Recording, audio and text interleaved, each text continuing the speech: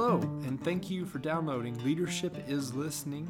I'm your host, Jeremy Meeks, and this is episode 6. I'm excited to share this episode with you. I met Matt Paul a number of years ago, probably 10 years ago. He was a neighbor that I got to know, and we hit it off for a number of reasons. Number one, he's a man of faith. He loves God. He shares that story with everyone he comes in contact with. And because he does it with such integrity and humility, he's just a very genuine person. He graduated from Texas Tech in Lubbock, Texas. He's been with State Farm for 8 years.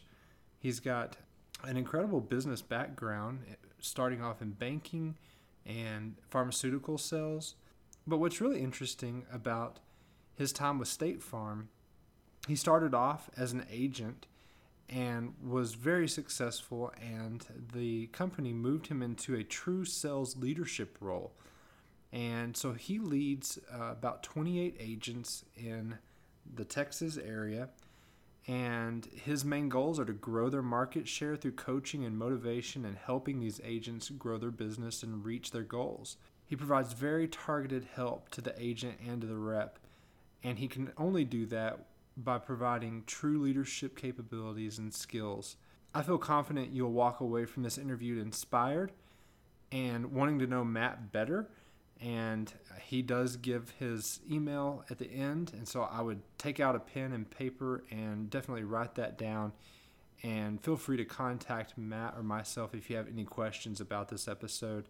But his story is so genuine because he leads with Christ-like passion and tries to mimic the leaders of those that he's learned from and that he thinks most of. And we can all take away great leadership traits from Matt and be better ourselves and grow. So I hope you enjoy. Tell me, who's your favorite leader and why? I'd probably say David from the Old Testament. Just watching David. David was a man that lived passionately for Christ. Made mistakes along the way. Quickly realized his mistakes and quickly was on his knees asking for forgiveness, pleading with God. But ultimately knew that in order to serve God, he had to be a servant. And he couldn't just serve God. He had to take the role of serving others first and foremost. And I think any great leader would love to hear the words, "Well done, good and faithful servant." And so that's kind of where I rest daily, is that I want to hear those words from the Lord daily. I know that if I can take a mindset where I'm going to serve him first and foremost, from there I know I'm serving his kingdom and I'm going to serve his people. Then I know that whatever leadership role I might be placed in, I know that I'm executing it at the very best that I could. So. Do you think you connect with David because he is one of the most human characters in the Bible? Absolutely. Yeah. Me too. No doubt. I mean, he's just this mighty warrior, right? I mean, he was a guy that never turned back from anything. Always just attacked things head on. And sometimes he did it, recklessly, to a point where, he'd fall flat on his face.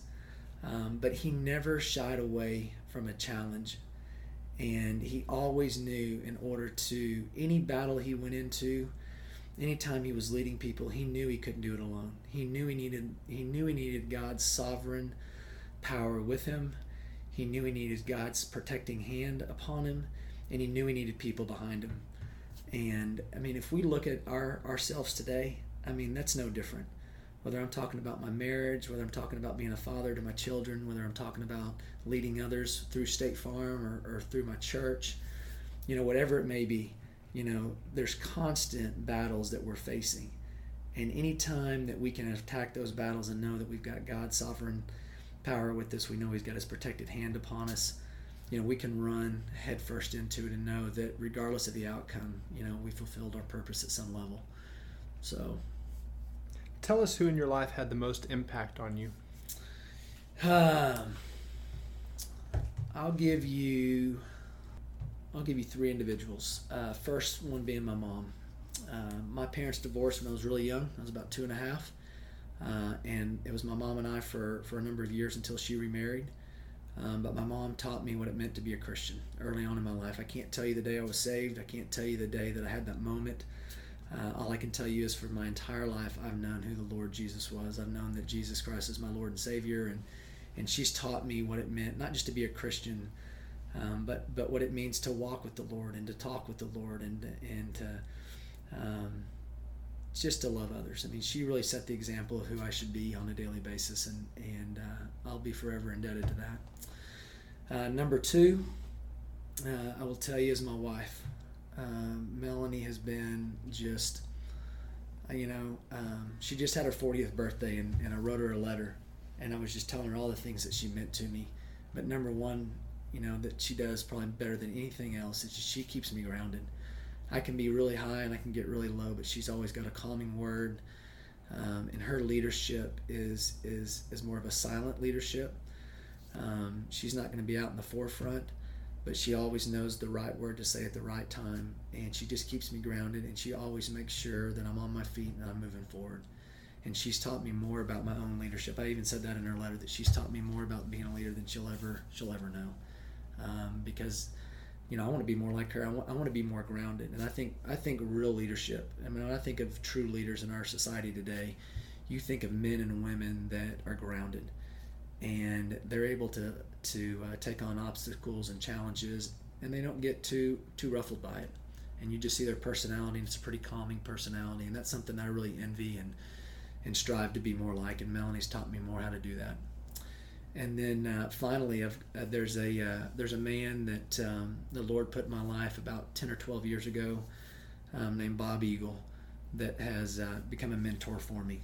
A mentor spiritually, a mentor professionally, a mentor personally, through all three aspects of my life. I had an opportunity to begin walking with him when I got involved in some men's leadership, men's ministry at church. And for whatever reason, God placed it on his hand that I was going to be a young man that he was going to walk with in life. And I get the opportunity to still walk with Bob on a weekly and a monthly basis. And Bob's just taught me a lot about leadership, about how to run a business, about how to lead others, about how to lead others spiritually. He's taught me so much about what it means just in my walk in Christ. And so he has been a real, just a real mantle for me, somebody that I look up to and that I try to model my life after. What three words describe great leaders and why? Number one, I'd say a servant. I don't think anybody can lead unless you're willing to follow somebody else first. And if you're not willing to take on the battle and do it yourself, then you're never going to have anybody that's going to follow you. And so I think, again, as we spoke earlier, I think if you're not willing to be a servant and serve others, serve the Lord, that you can't lead anybody. Nobody's going to follow you, at least not consistently. Number two, the word that comes to mind is just confidence. I think all leaders have to have a level of confidence that they walk in. Right or wrong, sometimes people might call it arrogance, but I like to think more of it's just confidence. When you lead others, you gotta be confident in the decisions that you make. You gotta be confident in the direction that you take, and when you make that decision, you've got to move forward. And along those lines, I think that leaders that are confident have to create a vision, and so I would say visionary. A leader's got to be a visionary. A leader's got to be able to really set the tone and create a vision. And without that vision, that you can really speak to others and reveal to others, it's hard to get other people to follow you as you go forth. And I find that just in my role today constantly, that here I am working with 28 individuals that are sole independent contractors and don't have to report to me for anything. But if I can create a vision for them and I can share with them that vision and share with them the benefits that they're going to receive by following me and executing this vision that I have, if I can show them the value of that, then I'm going to get buy-in, and that's enabled me to have success over the past few years. So, very good. Take us back to a time when you were asked to lead, and tell us how you felt. I get excited. I really get excited anytime I'm asked to lead, regardless of what it was. I've had the opportunity over the past 6 or 7 weeks to coach a Little League baseball team. And so I've been leading a group of 11 boys, and that's been exciting. I've had the opportunity to lead life groups at church for a number of years. I have the opportunity to lead agents for the past few years. I've had the opportunity to do some different nonprofit work and lead others. And every time I get the opportunity where somebody says, hey, Matt, we'd like to ask you to come on board and we'd ask you to lead this. First and foremost, I think there's probably a little bit of doubt that sinks in. I think the enemy just tries to create doubt and place that in your heart and in your mind. But overwhelmingly, I get really excited and get ready to go. Tell us about a time when you failed as a leader. One of the biggest challenges I have now as a leader with State Farm is hiring new agents. And when we hire a new agent, we go out and we recruit, and we try to find an individual that's got an entrepreneurial mindset, that's been wise with their finances and's got some money saved up, or has got the availability of some credit or some type of financial resources to invest into a business. And when we go through the interview process, hopefully we've got 2 or 3 or 4 individuals that we're recruiting, and then we're going to select one of them. And by doing so, we feel like that we've done our due diligence and we've selected the individual that really meets the criteria, really fits the role of being an independent contractor, being a sole proprietor, being this business owner. But we only give them a 1-year contract. So on day one, they know they've got exactly 12 months to prove to State Farm and to themselves that they have what it takes. And then at the end of that 12-month period, we make a decision. Do we offer them their permanent contract, or do we decide to cut ties and just part ways and go in another direction and look for another agent? And so a couple of years ago, I had an opportunity to hire a young man for an agency. And he wanted to move back home. It was a smaller rural community. There was a 1-agent town, so there's just one agent in this community. The agent that had been there for almost 35 years. And so here was an opportunity to replace this individual with somebody that was from the community that wanted to be there. This individual had business ownership experience. He had insurance experience. He had the financial resources. He had the entrepreneurial mind. We really just felt like it was going to be a really, really good fit. And along the way, we had a couple of red flags that came up pretty quickly. But as I discussed with a few business partners of mine and my manager, we really felt like those were really small in the overall scheme of things, and we needed to press on and move forward. And for the first 6 months, it was okay, but it wasn't great. And at the 6-month mark, we realized that we were in a bad position and we'd made the wrong decision. The agent had realized he had made the wrong decision. And so the next 6 months became, how do we get out of it? The agent was wanting to walk away. We were wanting to walk away from the agent. We were wanting to help the agent because they had invested quite a bit of resources, not just time, but also financially. And so by, I don't know, it was probably month 10 when the agent finally decided that he was ready to walk away, and we agreed. But I had an opportunity to speak with that young man this past week. And just talking to him, he's landed on his feet. He's back in an opportunity where he's succeeding and he's providing for his family. And just listening to his voice, you knew that he'd made the right decision. But as I reflect on that, that was a pretty tough thing to swallow, or a pill to swallow, because I had taken a young man and given him an opportunity, given him the keys to a multi-million-dollar business as far as revenue goes. But I'd also asked him to invest pretty heavily into this business. And so he walked away with probably, $75,000 to $100,000 of debt. And to know that I was responsible for that, ultimately I'm the one that pulled the trigger and said yes when I knew that there were red flags early on. That's a pretty hard thing to swallow.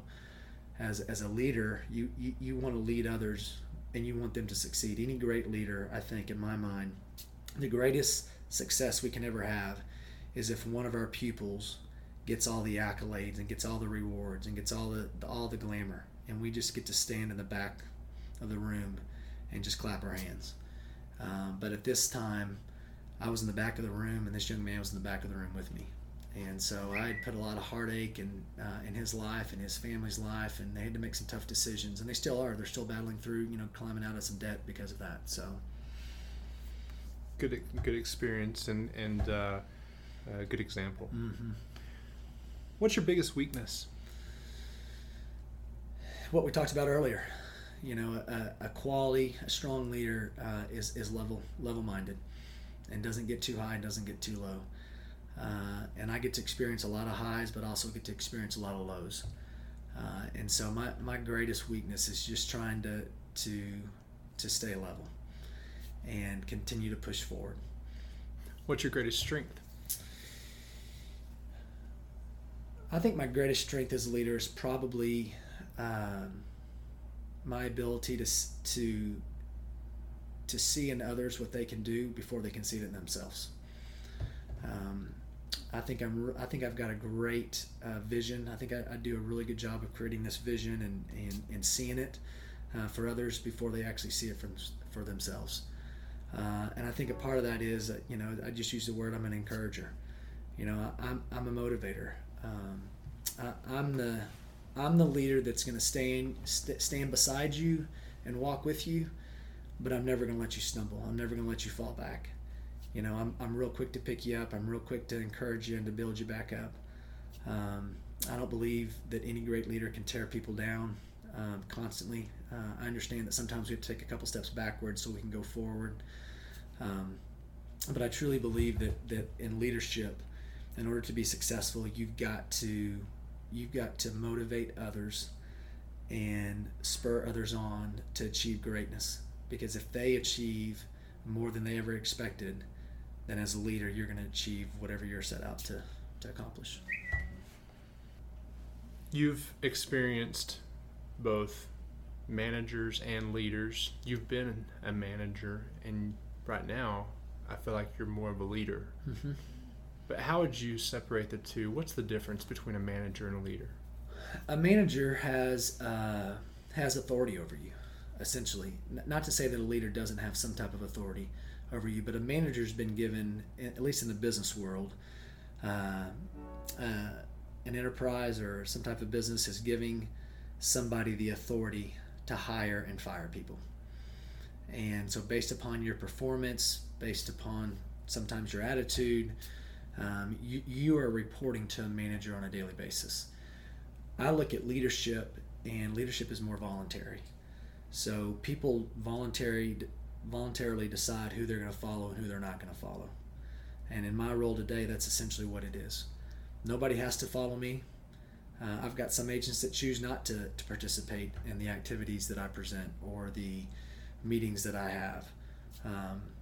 Choose not to participate in letting me come in and consult and help them build and grow their business. So I think the biggest difference is when we look at leaders, people who want to follow leaders are doing that because they want to, they volunteer to. Managers, you're required to. What's the most difficult part about being a leader? I think you take on the burden of the people that you're leading. Essentially, you're responsible for people's lives. And then again, it depends on what capacity that could be. It could depend on if that's in the business world, if that's in a more of a personal side of leadership. It just kind of depends. But irregardless, at some level, you're taking on that burden of the people that you're leading. How do you lead through change? It's one of the most difficult things any leader will ever face is change, and it's also probably one of the greatest opportunities that any leader gets to experience is when you get to experience change. There's an old saying that nobody likes change except for a wet baby. But we all are in a society today where change is constant, and if we don't embark on change and then we're not moving forward, essentially. So I think the hardest part of change is just accepting that what we did last year is not going to be sufficient this year. And if you want to be, if you don't want to become irrelevant, then you have to embrace change and you have to move forward with it. What's the one thing that held you back on your leadership journey? Fear. I mean, without a doubt, there's been times the Lord has told me to step forward and go, and I've stood still. And I think the greatest obstacle even continues to be, am I willing to continue to go forward and to move forward as directed? I've been blessed. The managers that I've had, different leaders that I've followed, I've had some really good people to look at and to learn from. I've had great teachers. I've had people that have loved the Lord, that have taught me what it means to love the Lord in the business world. So it's been great along the way. So I've been led, and so now I'm just trying to execute on those facets that people did for me. What's the best advice you ever received? Enjoy each day, because you don't know if it's your last day. What's a personal habit that contributes to your success as a leader? Hard work. What project are you currently working on that you want everybody to know about, that you're excited about? I don't know if there is a current project that I'm working on right now that I need to let everybody know about. I think that I wouldn't tell you we're working on it. I'd tell you what we've been doing over the last 6 or 7 weeks. We've been leading a group of 11 boys that were a group of all-stars out of our Little League 9, 10, 11-year-olds. And they're playing in the state tournament this week. They've gotten farther than any team in our Little League has ever gotten. And it's just been a real exciting ride because, when we look at leadership, at least today in my world, it's usually in the business world, or it's usually through some type of group through our church. But to walk with these 10 and 11-year-old boys, 11 of them, just to watch them grow and to develop, to gain confidence, there's no greater leadership that any of us could have than to pass it on to the next generation. And just to watch my son personally over the past 6 or 7 weeks, to see his maturity, emotionally, physically, it's been really neat, been really exciting. Recommend one book for our listeners. I would tell you the Bible. If I was going to tell anybody, there's more knowledge in the Bible that we can use in the business world, that we can use in our personal lives. The more that we will ingrain ourselves in the Word on a daily basis, the better leaders we will be in our walk with our families, in our walks with our businesses, and our walk with others. If you had to start over today, what would you do differently and why? I'd go all the way back to college. And I'll say this. I don't believe, everything happens. The Lord gives us free rein to make decisions, and we learn from the decisions that we make. And I wouldn't be here today talking to you today if I hadn't gone through everything I'd been through. So would I change anything? Not one thing.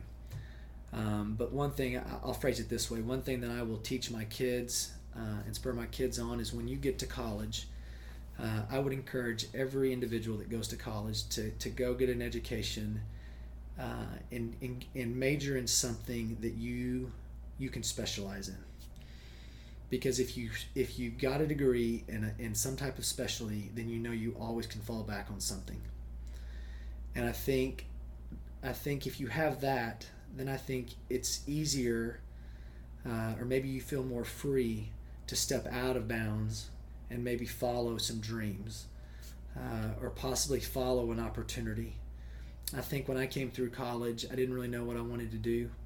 And I never had anybody really spur me on in any one area of business. And I had opportunities early on out of school, Melanie and I both, that we could have moved to the East Coast. We could have moved to the West Coast. We could have gone overseas and done a few things.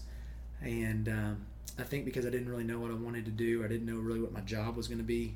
When I got that first job, I didn't really know, if this was it. I didn't really have direction. I didn't have that vision that I spoke of. And I think if I could have gone back and say, okay, I'm going to specialize. I'm going to be a finance major, and I know that I'm going to be in the finance industry after college, that I could always fall back to that. And so when I had these opportunities to take a new job or take a new career, it might have been easier for us to spur and go. I think one of the greatest challenges that I've faced as a leader is that, again, there's been times that I've wanted to go and I felt led to go, but I've had that fear of what happens if it doesn't work, and I need to stay here because now I have a family, or now I have this. And so I would just encourage all young leaders as you go, if you get the opportunity to follow a dream, or you see a vision and you think there's an opportunity there for you to build and to grow as a man or a woman in your leadership, or just even in your career, I would always tell people early on, go, because you can always come back. How can people connect with you? Literally? Yes. They can. I don't do social media, so I'm not on Facebook. I do have a Facebook account, but I check it once a year on my birthday. I don't do Twitter. I don't do any of the social media stuff. So people could connect with me just via email, matt.paul.g24x@statefarm.com. That's matt.paul.g as in girl, the number 2, the number 4, the letter X as in X-ray @statefarm.com. What's the one thing you want everyone listening to remember?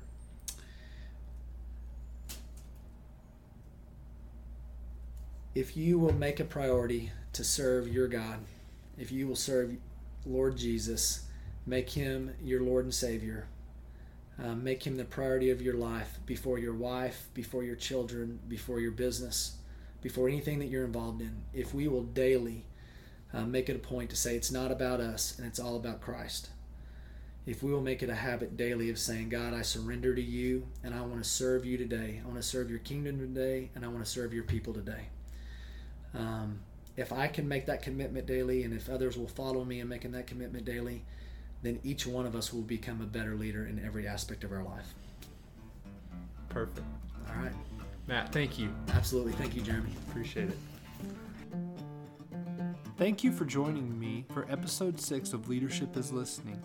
I'm your host, Jeremy Meeks, and if you have any questions for me, you can reach me at jeremymeeks@icloud.com. Please check out my website, leadershipislistening.com, and I encourage you to lead with fearless passion today. Make it a great one, and have a blessed day.